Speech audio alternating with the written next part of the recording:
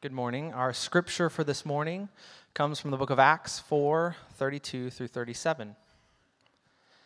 Now the full number of those who believed were of one heart and soul, and no one said that any of the things that belonged to him was his own, but they had everything in common. And with great power the apostles were giving their testimony to the resurrection of the Lord Jesus, and great grace was upon them all. There was not a needy person among them. For as many as were owners of lands or houses sold them and brought the proceeds of what was sold and laid it at the apostles' feet. And it was distributed to each as any had need. Thus Joseph, who was also called by the apostles Barnabas, which means son of encouragement, a Levite, a native of Cyprus, sold a field that belonged to him and brought the money and laid it at the apostles' feet. This is the word of the Lord. Please be seated. Thanks. Welcome. Good morning. I'm Tom, and welcome to Lima Campus on this spring break day and daylight savings time. So we're really glad you're here. Well, the name Scott Tucker is a name for Kansas Cityans that may be familiar. And if you're not from Kansas City, you now have heard his name. In an amazing documentary by Netflix called Dirty Money, Scott Tucker's life has been displayed for the whole world to see. With modest beginnings, entrepreneurial zeal, and a charming personality, Scott Tucker took the payday loan business from an unassuming storefront to the vast reaches of the internet. Now, in the process, Scott Tucker sidestepped U.S. banking laws by conveniently ensconcing his companies in the sovereign nations of Native Americans in the United States. Along with that, he had multiple deceptions in truth in lending laws. Through all of this, Scott Tucker made some, get this, $400 million in a short time. He did it on the backs of the most economically vulnerable and the poorest of poor in our nation, all to give him a lavish lifestyle of several palatial homes across the country, his own private jet, and an amazing accoutrements of all kinds of goodies, including hundreds of $1,000 race cars that he raced.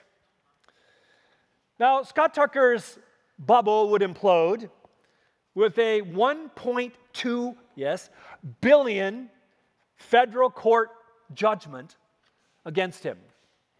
The repossession of all his assets, and as of January 2018, a long extended prison sentence. The question I have is, how did Scott Tucker justify getting so rich by exploiting the oh-so-poor? I think any of us can rationalize and justify almost anything. Isn't it true that the human heart is the ultimate spin zone? It is in my heart, and it's in yours. What stuns me about this brilliant documentary is it ends with an interview with Scott Tucker. The interviewer, if you will imagine, asks him this question: "Are you a moral person?" To which there is this long, awkward pause. I mean, very awkward for a documentary, unedited. To which Scott Tucker says these words: "I am a business person." Now, Scott Tucker's response is revealing on many levels. Let me make sure you know that my purpose is not to cast aspersion at any business or the goodness of business. It's not also to throw self-righteous stones at anyone. Because I believe in my heart and your heart, I believe when it comes to an inordinate love of money and wealth, each one of us here, younger, older, richer, poorer, new to a spiritual journey of faith in Christ, or where we've been a Christian a long time, all of us are vulnerable to an inordinate love of money and wealth because it has a strong gravitational pull and it gives distorting power and it has alluring, deceptive charms. But what I really love about this documentary is it does something important to our culture. It says to our culture, let's think a moment. Is financial integrity something important? Or do we as a culture look the other way and ignore dirty money and the injustice it inevitably perpetuates? But a more haunting question to me is, while we rightly question the dirty money in society, we seldom question the dirty money in the church. It seems to me it's one thing, a terrible thing, to exploit the vulnerable, but what about deceiving the faithful? It's one thing to rob the poor, and that's a most egregious thing. But what about robbing God? And what happens to a local faith community when dirty money fills its coffers? In our text this morning, we encounter, in my opinion, one of the most mysterious and sobering stories in all of the New Testament. It's a story about dirty money, actually. One that leads not to a prison sentence, but to immediate divine judgment. You ready for it? If you brought a Bible, turn with me to the book of Acts. It goes in the New Testament, Matthew, Mark, Luke, John, Acts. Turn with me to Acts chapter 4 as we as a church family continue across our campuses the study of the book of Acts. Now, we have said so far that the emphasis on the filling of the Holy Spirit has several manifestations. In Acts chapter 4, you will see two of them that are indicators of being filled with the Spirit. The first one in chapter 4 is a strong emphasis of boldness in proclaiming the gospel message. On the heels of that, as we go to the end of chapter 4, is the next evidence of being filled with the Spirit, and that is a radical generosity. Luke, the writer of Acts, wants us to grasp that the Spirit-filled life profoundly shapes and empowers everyday economic life. He wants us to grab that connection. So what does he do? Luke writes some of the finest Greek in the New Testament. He is sophisticated, and here we see his sophistication from a literary brilliance. Because he takes two stories that are contrasting, and he weaves within it three marks of the Jesus economy. Three marks of the Jesus economy. And you will follow along if you're taking notes or in your mind. These are the three that Luke will tell us as he weaves this contrasting story together between Barnabas and someone called Ananias and Sapphira. So these are the three marks that will help you stay with us as we unpack this text. The first one is gracious stewardship. First mark that we'll look at. Secondly is radical generosity, and third is financial integrity. So the text flows around this picture of gracious stewardship, radical generosity, and financial integrity. You ready? Here we go. First, we notice the gracious stewardship, and I want to reread this text so it sinks into our hearts and minds. Beginning with verse 32, we read these words, chapter 4. Now the full number of those who believed were of one heart and soul. And no one said that anything or any of the things that belonged to him was his own, but they had everything in common. And with great power, the apostles were giving their testimony to the resurrection of the Lord Jesus, and great grace was upon them all. There was not a needy person among them, for as many as were owners of lands or houses sold them and brought the proceeds of what was sold and laid it at the apostles' feet. And it was distributed to each as anyone had need. So here we see Luke giving us in these verses The early church experienced remarkable unity and caring for each other in the most tangible manner. Right? And at Christ Community, we've been in existence almost 30 years. From the very beginning, we've had a mission statement that continues to guide us. The first part of the mission statement is anchored right here in these texts. And that is, our mission statement is to be a caring family of multiplying disciples influencing our community and world for Jesus Christ. What we understand in Acts and in our own mission today is that mutual caring fuels disciple-making mission. They go together, and we see this in the book of Acts. And mutual caring, of course, in a community of faith, expresses itself in many ways of generosity and love. But we don't want to miss, this text takes us to financial generosity. So what is Luke saying, and what is he not saying in this text? First, what Luke is saying. Luke is saying that these early followers of Jesus recognized foundationally that they were not ultimate owners of what they possessed. They were stewards. They knew the psalmist. Psalm 24:1 is clear in the Old Testament. The earth is the Lord's and everything it contains. They understood that as stewards or trustees of everything, that they would give an account to God one day for how they stewarded it or managed it. They knew from Jesus' teaching, which massive amount of teaching, that money mattered to Jesus. He talked a lot about it. And material wealth was something that they understood would be asked to give an account, and it was to care for the needs of others. Apostle John says it powerfully in 1 John 3:17. If anyone has the world's goods and sees his brother in need, yet closes his heart against him, how on earth, is the idea, does God's love abide in him? So we see God's incarnate love in these narrative pages of Acts, in the early believers' financial stewardship, and it had a stunning outcome. Luke is explicit. What is the outcome?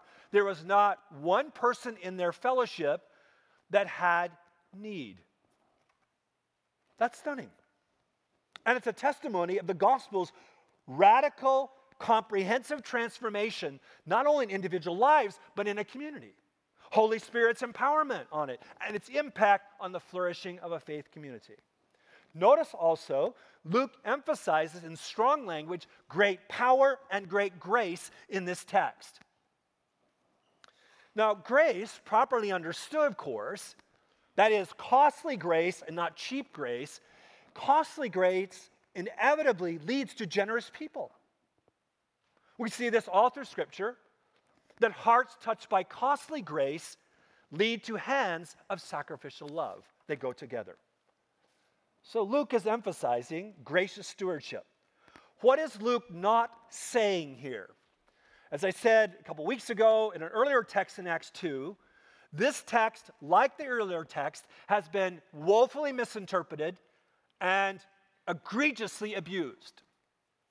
That is, advocating the Bible's, quote, support of economic systems of socialism or communism or collectivism.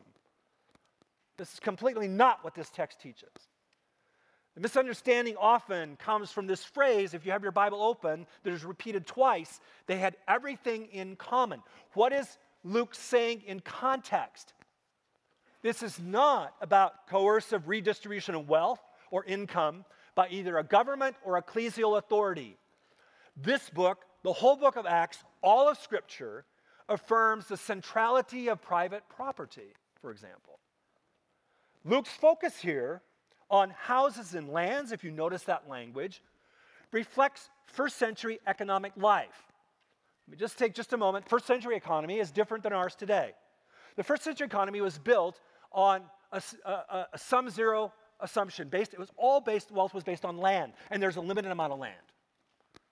In other words, when someone got richer with land, someone else got poorer because there was a finite reality. Does that make sense? It's called a sum zero economy. Today's modern economy is not sum zero economy. Our wealth creation is more than land, it is dynamic. It occurs in many ways. So if you were to take this text and bring it to our context, how does it apply to us? Well, you may have land, you may not. You may have a house, you may rent an apartment, right? The focus may be land, you might have that, or a house, but the focus is really like translating it an IRA. a stock gift, right? A portfolio of some kind, a year-end bonus. Got it? That's the picture. The Jesus economy is built, first and foremost, on this bedrock understanding that you and I, if we're followers of Jesus, are not ultimate owners of money or material wealth, to do whatever we want for our own indulgence. We are to steward it for God's glory, for the good of our families and taking care of them, the well-being of our local church, and the common good of all. And if you are a follower of Jesus here this morning, let me pause for a moment and encourage all of us to reflect on our stewardship with some probing questions. Do I really believe that God owns everything I have? Think of everything you have, large or small. Secondly, am I taking seriously that one day I will stand before God and give an account of my entire life, including my financial stewardship, how I've managed the material wealth God has given me? So the first mark of the Jesus economy, as Luke unpacks it here, is gracious stewardship, foundational. But notice on the heels, we have this remarkable picture and story of a guy named Barnabas. And here we see radical generosity. Look at me at verses 36 to 37. Thus, Joseph, who is also called by the apostle Barnabas, which Luke wants us not to miss this, which means the son of encouragement, a Levite, a native of Cyprus, sold a field that belonged to him and brought the money and laid it at the apostles' feet. If you have read the Bible at all or know the Bible, when you hear the name Joseph, you probably don't think of this Joseph, right? Because we think of Joseph in the Old Testament, that was in Egypt, or we think Mary's guardian husband. Want to use that language? Her husband Joseph. We don't think of this guy's name as Joseph. We only talk about him as Barnabas. In fact, I think that Barnabas is one of Luke's heroes. He will pepper him in the Acts narrative. Watch for it in the messages ahead. And he will describe him in amazing ways. But don't miss how he's introduced to us by Dr. Luke. He points out Barnabas' radical generosity. Now, the danger is we think the radical generosity is the size of the gift. And it may have been sizable. There are cues in the text. We don't know for sure, but you'll notice in the text that Barnabas is a Levite and has a Cyprian birth. Or Cyprus. Cyprus in the first century was prime real estate. It's an amazing island even today. So most likely this was prime real estate. It probably was in Cyprus. We don't know for sure. But the point is, it is a sizable gift because the wealthy owned land and the non-wealthy didn't. So what we have here is an amazing sense of generosity. But it is not primarily the size. We need to understand the cultural grain in which this gift is given and how Barnabas goes against it in radical ways. Barnabas lived in a time across the Greco-Roman world where philanthropy or charitable giving was based on two things. This was the cultural norm: patronage and reciprocity. What do I mean by that? I want you to think about Downton Abbey for a minute. Some of you are Downton Abbey fans. You remember what it was like for the Crawley family. They had employees in a sense, but more than that, right? They were patrons to their community. And patronage and reciprocity went like this. The wealthy who owned the land, right? There was massive wealth inequality in the first century, even more than today, which is a concern across our globe. The wealthy had land, the wealthy didn't. The non-wealthy didn't. Very few people had land, okay? So the picture here is those who are landowners, those who had wealth, the vast majority, like 90-some percent, 98% of the average people had nothing almost in this time. Very low, except for a few merchants. So think of the Crawley family. And they often had a sense of giving, but the giving of patronage and reciprocity meant I gave with strings attached. We might think of it today as like, I'm going to give a large gift so I can have my name on the building. There was an expectation in this giving of giving to get something back. Conditionality, strings attached, honor, prestige.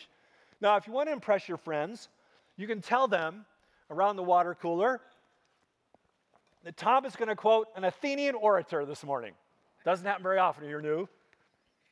Usually, it's like Dwight Schrute in The Office. But Socrates was an Athenian, not Socrates, Socrates was an Athenian who gave us, in this time period, a window into philanthropy of this day. And this is so important to understand this text. He writes very interesting. He says this, of the patronage system. He says, bestow your favors on the good. And then he says, if you benefit bad men, you will have the same reward as those who feed stray dogs. Now, in this context, stray dogs were like wild coyotes, not foo-foo and dogs we love, right? But notice his understanding of giving. Jesus' words, and Jesus understood all this as a brilliant economist. He understood the Greco-Roman world. He wasn't a country bumpkin guy, okay? He challenges this patronage system right at its core. And in Luke, surprise, surprise, Luke wrote Acts and the Gospel of Luke. We see this connection in Luke 14, verses 12 through 14. Let me read it for you. Listen carefully. Here's Jesus' words. Listen how it shatters patronage and reciprocity.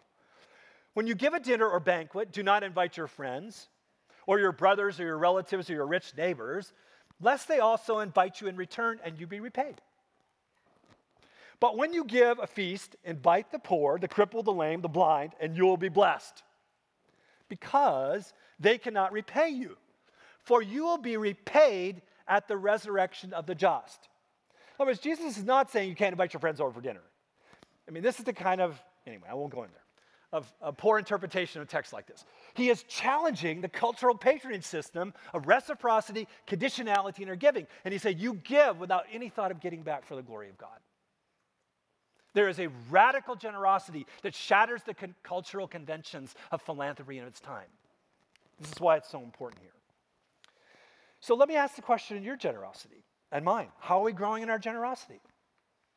We can't look at this text without asking that question.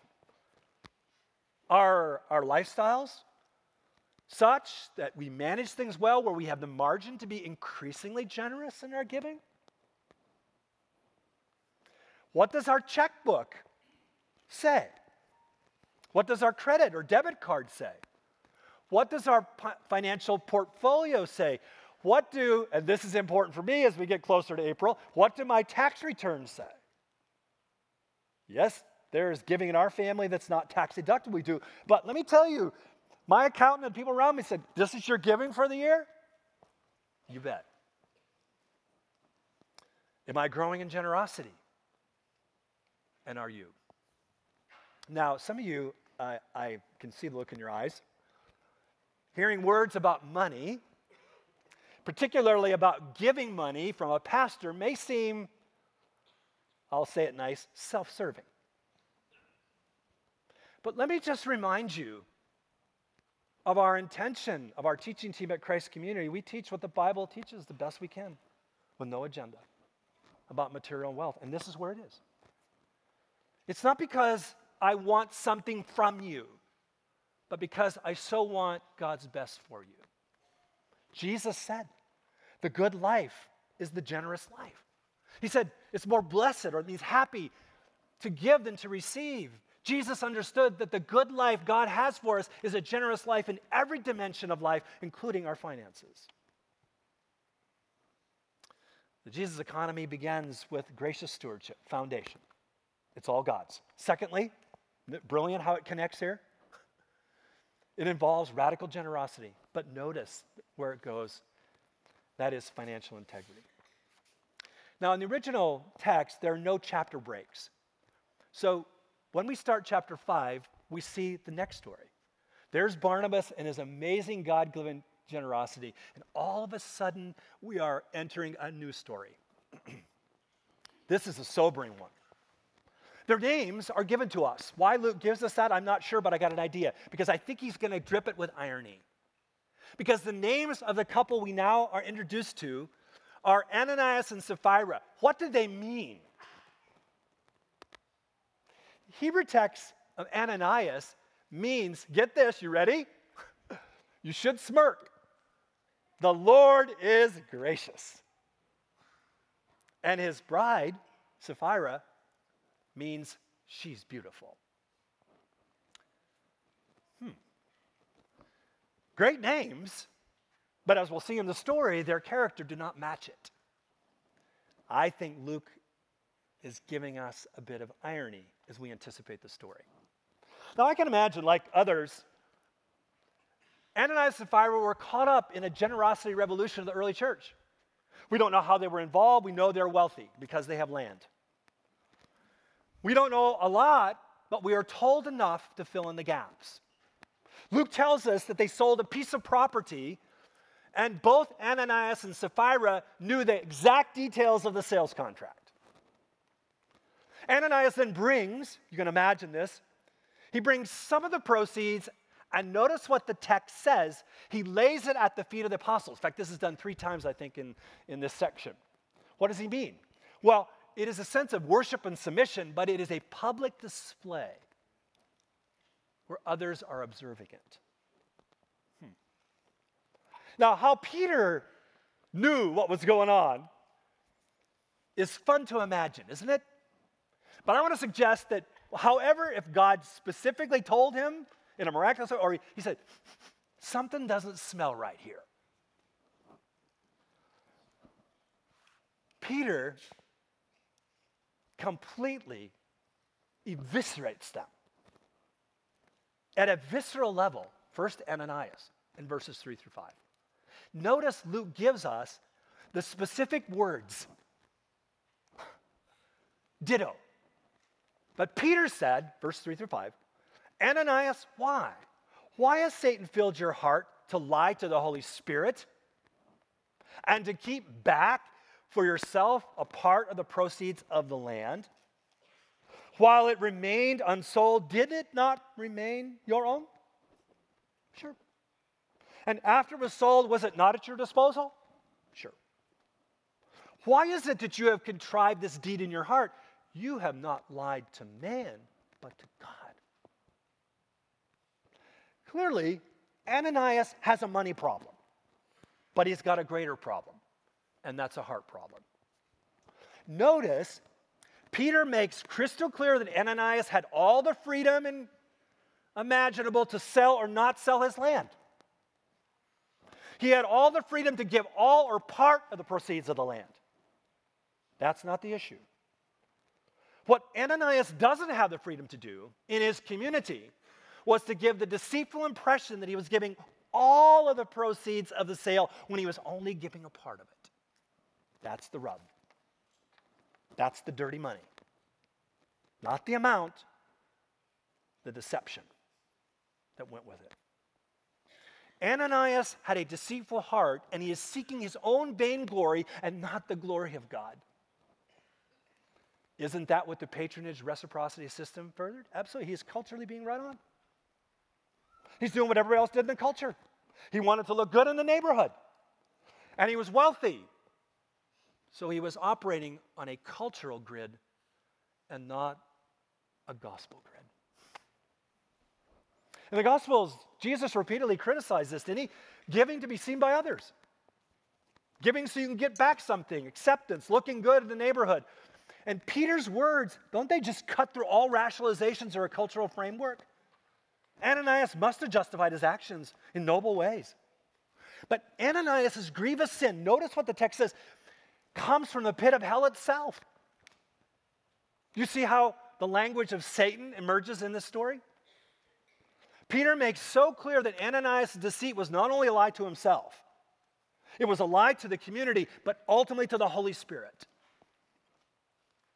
Because it wasn't just about the money. The money was the conduit for deception and stealing from the glory of God. I have to be very transparent. No matter how many times I read this story, when I come to verse 5, I'm a wreck. Because there are very few places of Scripture like this. There's only one other place in Acts. And it's King Herod who tries to steal glory from God, and he's instantly dead. Can you imagine, after Peter's words, and the text is very specific, Ananias drops dead. Not wiggling dead, not rigor mortis. He is rock dead. That's the idea. This is divine, crispy like bacon, without me being too graphic. Wow. Man. And then, if that's not enough, his wife comes in 3 hours later in the story. Read more of the story. It's just filled with goodies.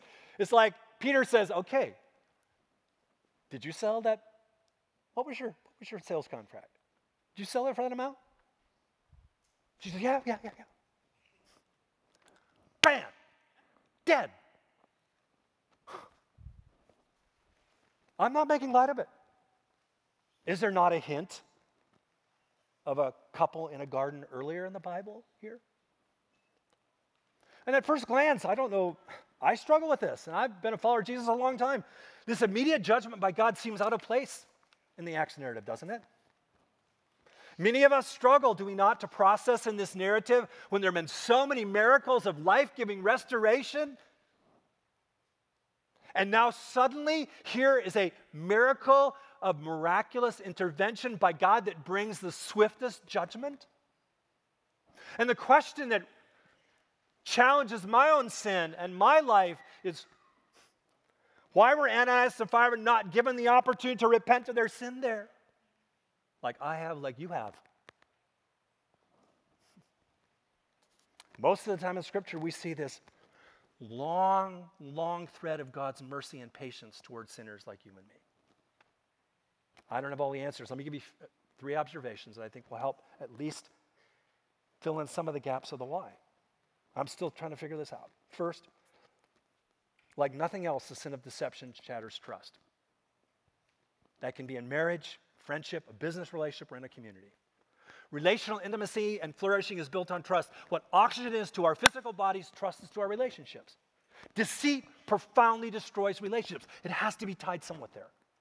Secondly, deception sows seeds of destruction in a community. It's just a matter of time until the putrid fruit of suspicion, conflict, and disunity emerge when there's deception in a community. Third, I think the explicit reference to Satan gives us a hint. I believe Satan was working to get a quick foothold in the early church and get the church off its gospel mission. Here in Acts, we have this vulnerable, fragile new community emerging. Jesus promised, I will build my church and the gates of hell will not prevail against it. Perhaps this was Satan's early strategic strike against the church. Isn't it interesting? He uses Ananias and Sapphira, and he does it in terms of money. And perhaps this was Jesus' first counterpunch to Satan in protecting his church. I don't know. It's often said, if you're in church circles, that Satan falls from heaven and enters the choir loft. You know, we have all kinds of music preferences and things that get us off track, but I want to suggest this text is not about the choir loft. That perhaps Satan's greatest strategy is more focused on our pocketbooks and portfolios. Notice how this story ends. There's great fear. This is the language that comes across the community. This fear is not a fear of cowering in the corner like God is going to zap me at every moment because I'm bad. It is a sobering sense of the seriousness of the sin and its consequences to my life, my relationships, my faith community, and ultimately an affront to a holy, righteous God. A gospel-centered people has a right understanding not only the grace of God, but the fear of God. Apostle Paul, writing to the Corinthians, will talk about how the fear of God is vital for spiritual growth and formation. Yes, we are a people of grace. We are saved from the wrath of God based on his shed atoning blood. There's nothing we can do to earn it. Sometimes we buy into a very cheap grace that is devoid of the fear of God completely. And the call to live a holy life before our audience of one. This is rampant in the church in America. Early church never lost sight of the fear of God as they lived fully into the rich grace of God, as they pursued a wise and godly gospel life in the power of the Holy Spirit. Luke tells us this here in Acts. The writer of Ecclesiastes, timeless truth of canonical scripture, across the scriptures, tells the path of wisdom and meaning in life ends with this. Ecclesiastes 12, 13 and 14, a great text to memorize. It says the conclusion when all has been heard is this: fear God and keep his commandments.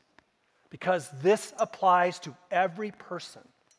For God will bring every act to judgment, everything which is hidden, whether good or evil. Properly fearing God in the gospel of grace means we recognize our accountability to Jesus as our creator and redeemer. God is never mocked. God is never deceived.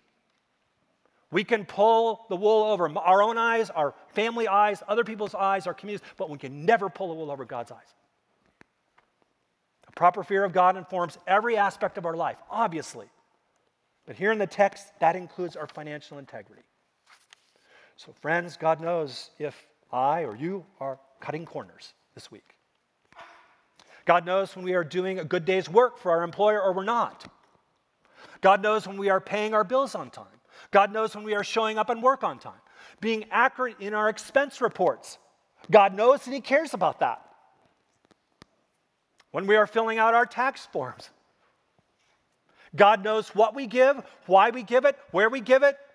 He knows all that. See, how people manage and make their money and give their money speaks loudly as to who they really are. Jesus said, follow the money trail. We hear that language all the time. Where your heart is, your treasure is. Follow the money trail. Follow the money trail. If I were to follow the money trail in your life, what would it say about your heart? The money trail always leads to the condition of the human heart. It's my belief that one of our greatest testimonies of the authenticating truth of the gospel is how we exhibit and live out individually and collectively in this time the Jesus economy of gracious stewardship, yes, radical generosity, and financial integrity. In his letter to the Ephesians, isn't it amazing? Here's Rabbi Paul becomes the Apostle Paul. He takes the gospel and says, what are the implications to my money life? Now listen carefully, do not miss this, Ephesians 4:28, when he says what? Let the thief no longer steal, but rather let him labor, doing honest work with his own hands, so that he may have something to share with anyone in need. Impregnated in this gospel implication of our economic life are the core pieces of the Jesus economy the gospel leads us to: private property, hard work, financial integrity, gracious stewardship, and radical generosity. It's right there. So how are we managing the financial resources entrusted to us? Are we exhibiting financial integrity in all that we do? Let me just say, if you're not a follower of Jesus yet, what Jesus wants most from you is not your money, he wants your life. Because he loves you so much. He wants you, and he wants you to experience the good life he died for and rose from the dead. The resurrected Jesus, and notice the language of resurrection in the book of Acts. He wants to have an intimate relationship with you and to give you this abundant life in this intimate relationship. This is the life you were created for. It's the life you long for. Only Jesus can give you that when you embrace it by grace through faith. Jesus died on the cross for you and me, and he loves you, and he wants to graciously forgive your sins. He wants to give you a new life from the inside out, and he longs to lead you down the gracious path of extraordinary intimacy and integral wholeness. What can wash away my sin, the great hymn says? Nothing but the blood of Jesus. What can make me whole again? Nothing but the blood of Jesus. Have you embraced him? Do you know him? Dirty money is a big problem, isn't it? Dirty money is a problem in our lives, it's a problem in society, and it is a problem in the church. What we must realize behind dirty money ultimately lurks a dirty heart. A sinful heart that needs cleansing and forgiveness that only Jesus, our risen Messiah Lord, can give. And may we embrace him and experience the life he has for us this morning. Let's pray. Heavenly Father, we pray that you would open our eyes to use the goodness of material resources for your glory. But you would also open our eyes to idols that lurk there, areas of attention, and help us to realize, Lord, if you are not Lord of all, you are not Lord at all. So may you be Lord gracious as you are, merciful as you are, loving as you are, in all that we have, for your glory and praise. Amen.